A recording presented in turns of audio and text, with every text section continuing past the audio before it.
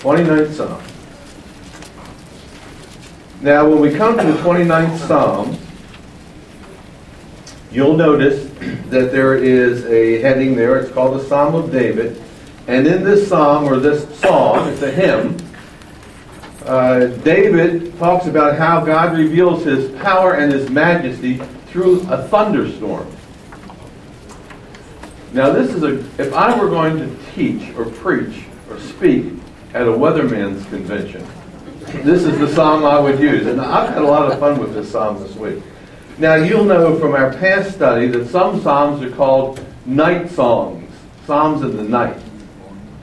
And these were psalms that David would write or maybe pray or sing when he was facing a crisis, and he didn't know what the outcome would be the next morning. So he would pray and ask God to intervene because maybe an invading army was about to cross the border.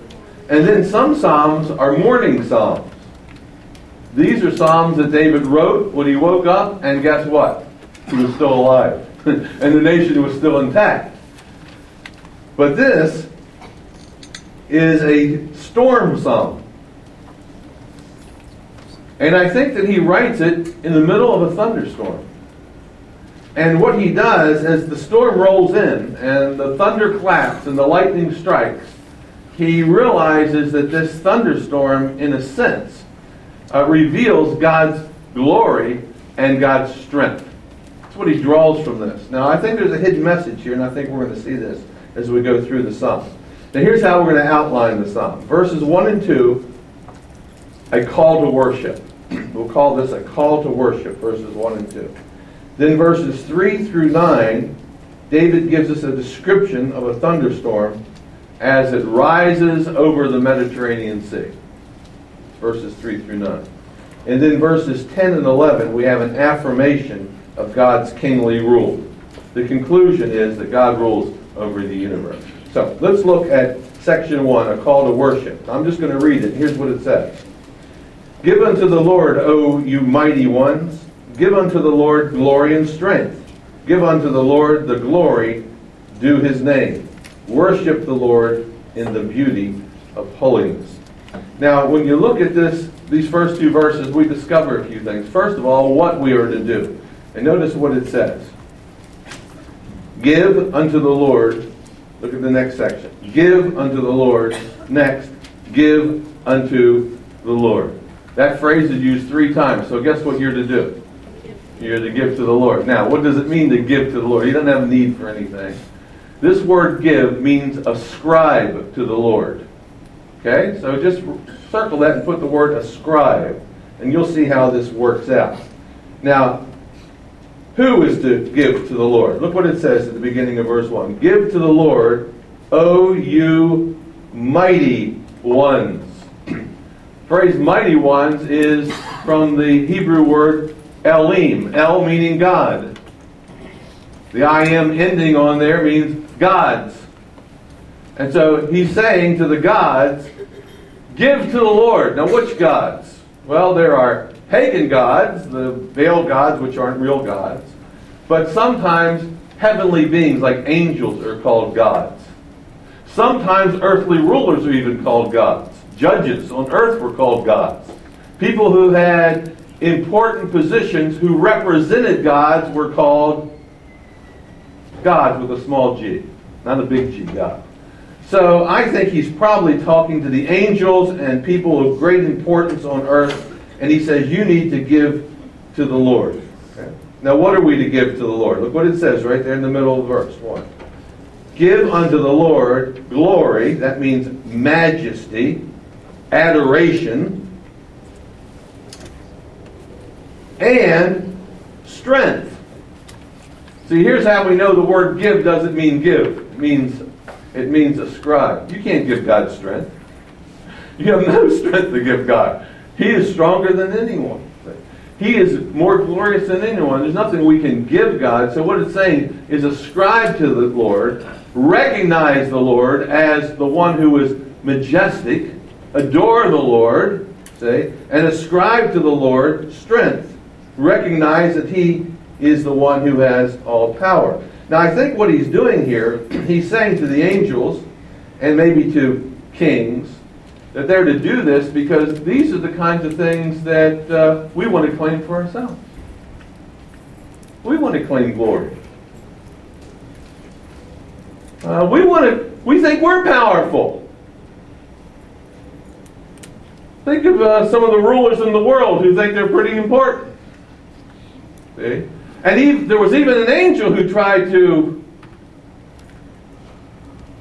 raise up and claim majesty for himself and thought that he could overthrow God, that his strength was so great that he could overthrow God, wasn't there? And Lucifer was cast down. So what God is telling us to do is to recognize who he is. And when you do that, guess what that does to you? That puts you in proper perspective. It makes you realize you're not God, he's God. And it humbles us, those of us who have this tendency to be proud. Now, why are we to do this? Look what it says at the beginning of verse 2. Give unto the Lord, or ascribe to the Lord, the glory that is what? Due his name. We're to do it because he deserves it. He is majestic. He's the king. He is strong. He's the one who holds the crown. He's the one who holds the sword. He's the real king over the nation of Israel. And this is written to the Israelites. He's the real strength of the nation of Israel. Is David the real king? Well, yes, he's the real king. But guess what? There's a king above David who's more majestic, that David serves. Is David the strength of Israel? Well, he's strong and he's wise, but God's the strength behind the nation. So now that's what we're to do. We're to do it because it's due his name. He deserves it. Okay? Now how are you to do it? In what manner are we to ascribe glory and strength to God? Look what it says at the end of verse 2. Worship the Lord, which means bend the knee. Here's how you do it. You want to ascribe majesty to God? You want to recognize him as the greatest being in the world? Bend your knee. You want to recognize that he's the strongest in the world? Guess what? Submit. Bend your knee. So that's what worship means. It means to bend the knee. Worship the Lord. How? In the beauty of holiness. Arrayed in splendor. Beauty of holiness speaks of garments of holiness. Not outward garments. Not talking about your clothes. Not talking about get dressed up on Sunday morning. It's talking about purity of heart. Be arrayed inwardly with beauty and with holiness. And so this is the call to worship. Let all the earth worship the Lord. That's what we're called to do. And even heaven to worship the Lord. Now, we go to verses 3 through 9, this next section. Still with me? Okay. Now what this section does is it talks about a thunderstorm and it traces the path of the thunderstorm. Every thunderstorm starts somewhere and it ends somewhere. And this is going to trace the path of the thunderstorm rising over the Mediterranean Sea, coming on the land, hitting the mountains, coming down into the valley and into the desert. And it tells us what happens when a thunderstorm strikes. And it's very interesting. Another interesting thing about this section is you'll notice the phrase, the voice of the Lord. Look at that, verse 3. The voice of the Lord. You see that? Verse 4. The voice of the Lord. Verse 4. The voice of the Lord. Verse 5. The voice of the Lord. Verse 7. The voice of the Lord. Verse 8. The voice of the Lord. Verse 9. The voice of the Lord. What do you think this section's about? I would say it's about the voice of the Lord. And what this section is going to do, it's going to describe God's voice. Like the thunder that you hear in a thunderstorm. A booming voice that's powerful and it shakes everything. It's a very frightening thing when a thunderstorm strikes. And so we're going to see that God's voice is described in the terms of a thunderstorm, which makes this very interesting. So let's pick up here. Look at verse 3. The voice of the Lord is over the waters. Now, what he's doing, he's talking about the voice of the Lord being like thunder. Okay?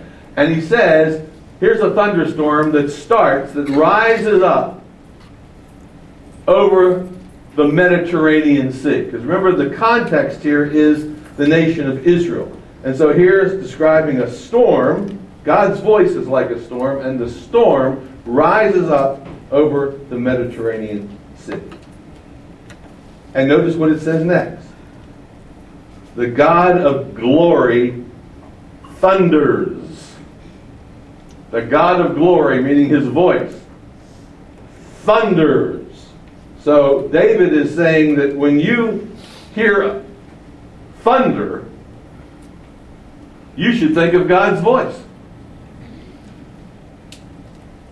And let me tell you, when that thunder claps and you hear that thunder roar, it's pretty powerful, isn't it?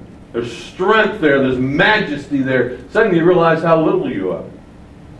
So here's David he's probably going through this storm, probably hears the thunder off over the Mediterranean Sea, and he says, that reminds me of God's voice. Okay, so that's what he's doing, and this thunder reveals his majesty. So thunder is God's way of getting your attention. I think thunder always gets our attention. There's never a time when it doesn't get your attention. It's like a siren. When you're riding down the highway and you are hearing a siren, guess what? It gets your attention. Certain things grab your attention, and thunder is one of those things. So here he shows God is speaking in the storm. Okay? And it gets your attention, even if you don't have ears to hear. If you're deaf, you still know when it thunders, don't you? How do you know that? Oh, you can feel it. Yeah, it gets everybody's attention. It's not just heard, but it is experienced. And so when God speaks, David is saying, things shake. And it's scary. And when God spoke on the mountain to Moses, what happened? The whole mountain shook. Get your attention. Pretty scary to hear God speak. A lot of people say, God spoke to me. Well, you don't look very scared. When you hear God speak, it can be very scary. Now look at verse 4. The voice of the Lord is powerful. It's like thunder, just like a storm. The voice of the Lord is full of majesty, taking us right back to verse 1, that we are to ascribe power and glory and majesty to the Lord. So God's voice is like thunder. Now, let me ask you this. Can you stop thunder? Can you resist thunder? Well, see, God's voice is like thunder. Can't be resisted, can't be stopped. And it certainly grabs your attention. It's like the roar of a lion in the jungle. The lion, the king of the jungle. Majestic, powerful. When he roars, it's like when E.F. Hutton's talked. Remember that old commercial? Everyone listens? When the lion roars at night, everything in the jungle becomes completely still and sort of paralyzed. And so here he's saying that God's voice is like thunder in verse 4. It's powerful and it's majestic. At first, when you hear thunder, it's way off. It just sounds, it's rumbling out there. It sort of sounds gentle. But then when it gets closer, it gets louder. And then when it gets right over you, it's very fierce. And it claps and it cracks and everything else. Now look at verse 5. The voice of the Lord breaks the cedars. Yes, the Lord splinters the cedars of Lebanon. Now what's happening? The storm is moving and it passes the sea and now it moves on to the land. And guess where it hits?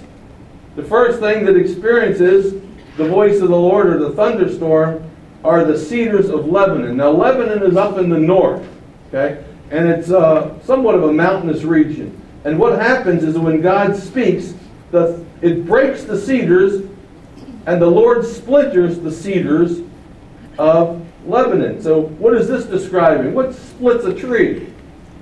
Lightning splits a tree. And when God speaks, it strikes. And nothing stands. When lightning hits something, it falls. See? And what falls here are the cedars of Lebanon, which are the most lofty, watch this, majestic, strong trees that stand year after year after year after year. And you don't root them up, but guess what? When God speaks, lightning strikes, they're down just like that. They topple within a second. So God's voice is like a lightning and just catches you off guard, comes out of the blue, tree's down that quick. Splits it, tree's down. Now, I want you to think about something here. I'm going to say, and I think that you will probably agree, that this psalm, even though it's talking about thunderstorm, it's really talking about the power of God, isn't it? And even though it's using a thunderstorm to describe God's power and majesty and the felling of trees, most likely what David is describing is how God comes in and takes care of foreign armies who have come against Israel. And their kings who are proud and lofty and think they are something, think they're strong, and they're just going to take over Israel and bring the people under bondage. And God is like, he says, you know what that's like? To come against God and God's people in that way is like a cedar trying to stand when a thunderstorm hits. So I want you to think of it in a level of this is not only talking about a thunderstorm, but the thunderstorm represents something. It talks about, I think if you read between the lines, you'll see that he's describing God judging haughty kings and bringing down nations and defeating their armies. And I think when we follow this thing through, we'll see this. And one of the reasons I think this, and we won't turn there, but you can write it in your Bible. In Isaiah 2, the prophet Isaiah describes what he calls the day of the Lord, the day of judgment, when God judges all the nations. And he likens the judgment of the nations to a thunderstorm knocking down the cedars of Lebanon. So I think that's what he's describing here in sort of metaphoric terms. Okay? Now look at verse 6.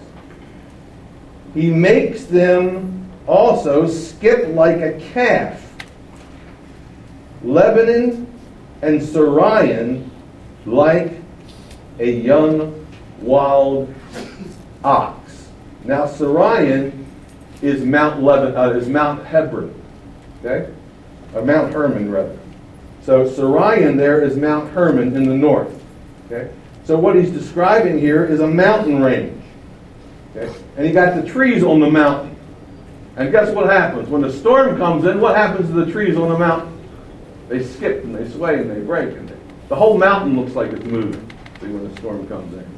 And that's what he's describing here. He's describing how something moves when God comes against it. And in verse 7 he says, the voice of the Lord divides the flames of fire. Here again, you see a lightning strikes. And guess what happens? Some trees fall, but other things catch on fire.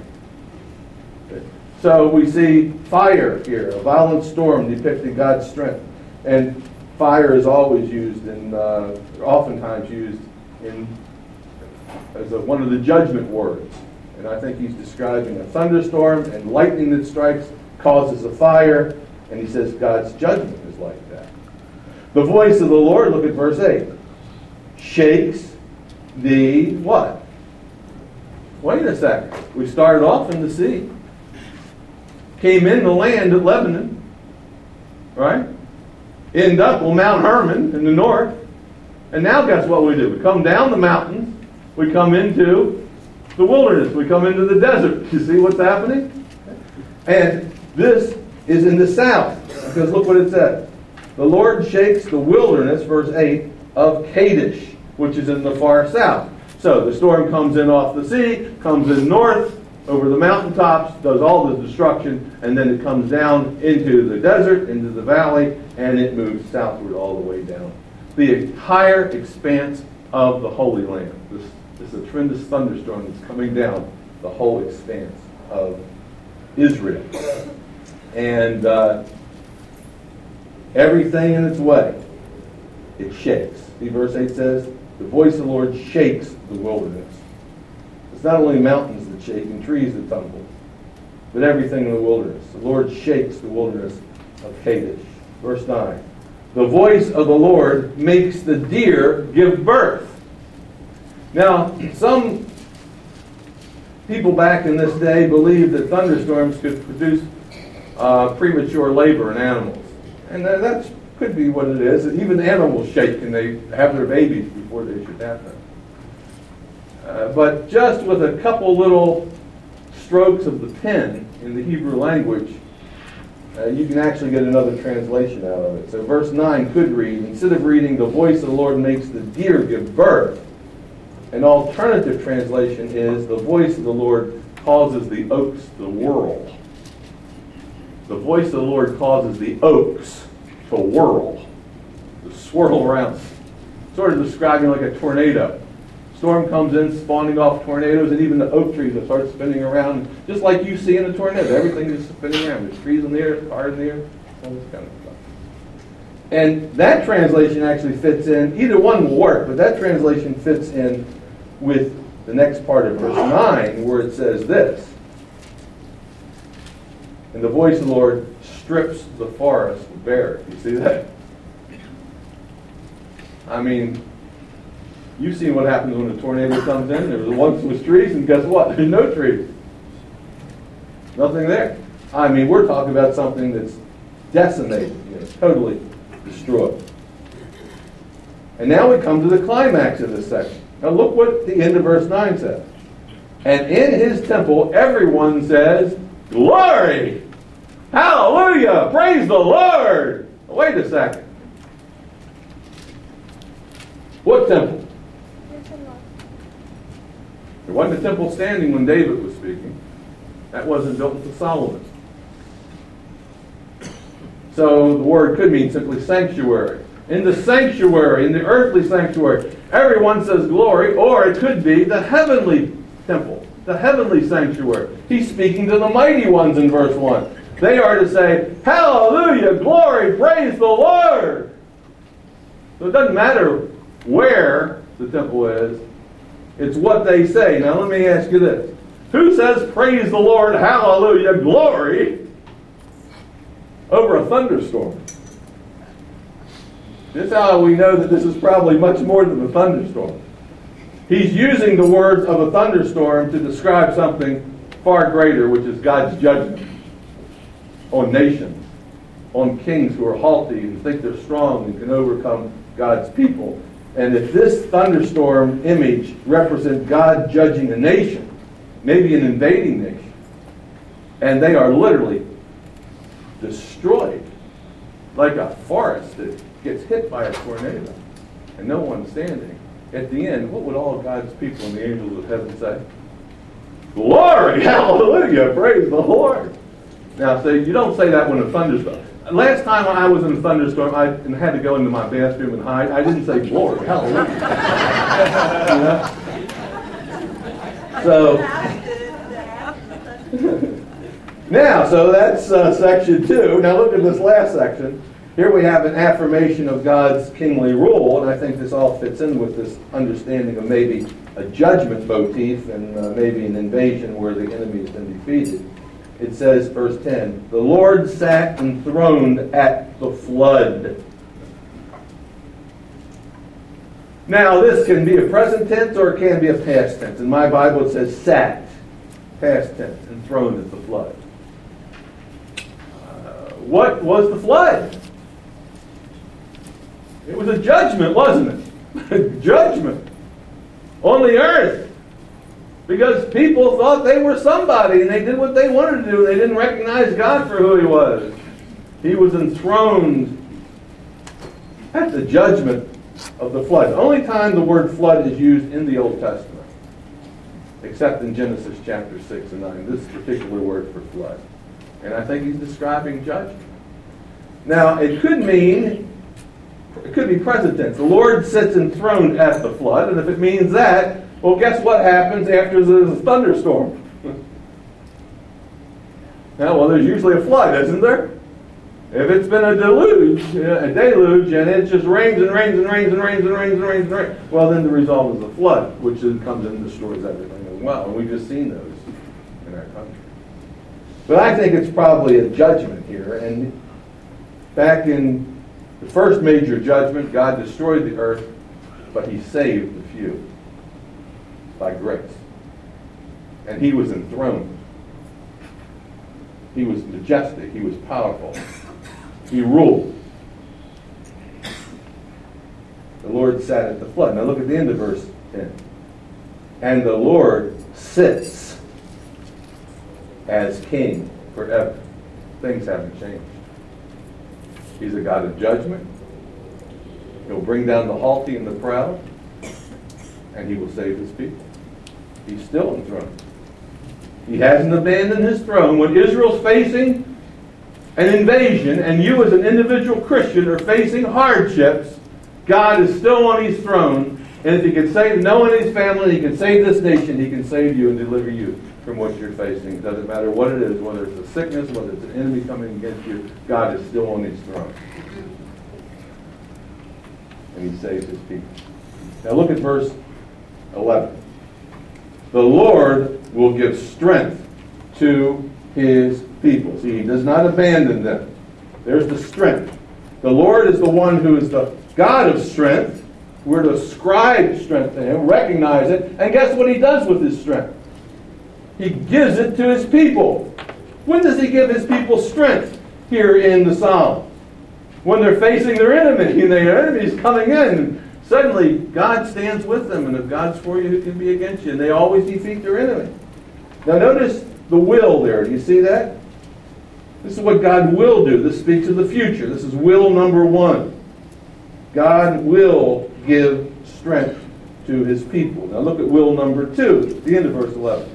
The Lord will, what? Bless his people with peace. This is the calm after the storm. When the storm's gone, guess what there is? Peace. But guess what? If this is talking about war and battle, after the battle's won, guess what there is? Peace. And who wins? His people. They're the ones that experience the peace. Now, these are two wills. Two things that God promises that he'll do. Therefore, we should have confidence in them. We have assurance that he will do it. Two wills, one God, a promise, and we should rest on that promise. So, when we look at Psalm 29, we can look at it in a couple of ways. It could just be describing a storm. And as David's sitting through a storm, he thinks about how great God is. Could mean that. It could be that the storm represents God judging the nations who come against Israel in battle. And he says, hey, just like a storm destroys everything, don't worry about it. My voice, I'll be in charge. I'll take care of your enemy. You'll emerge victorious. You'll win and there will be peace. Or it could be that God's talking about ultimate victory, like in Isaiah 2. And of course, I think every victory that God gives in the Old Testament points to that ultimate victory, when in the end, God will judge the world and the nations, to all be brought down, and he will bless his people, Israel. So we see that you can look at this in many ways. Now, I think that it's probably talking about a battle that David's facing, and as he, maybe an invasion, and as he goes and sits through the thunderstorm, he realizes God's great power, and he says, I have nothing to worry about. We have nothing to worry about. So, the next time a violent storm comes across your part of town, you need to think about God's strength, isn't it? In fact, you know what you should do? Next time there's one of those big boomers in your neighborhood, you should pick up your Bible and go to Psalm 29 and read it when it's happening. And look at that promise at the end. And say, I'm going to stand on that promise. I have confidence. So here we see God's majesty and power described in the terms of the storm. Next week we'll pick up in Psalm 30. Let's pray.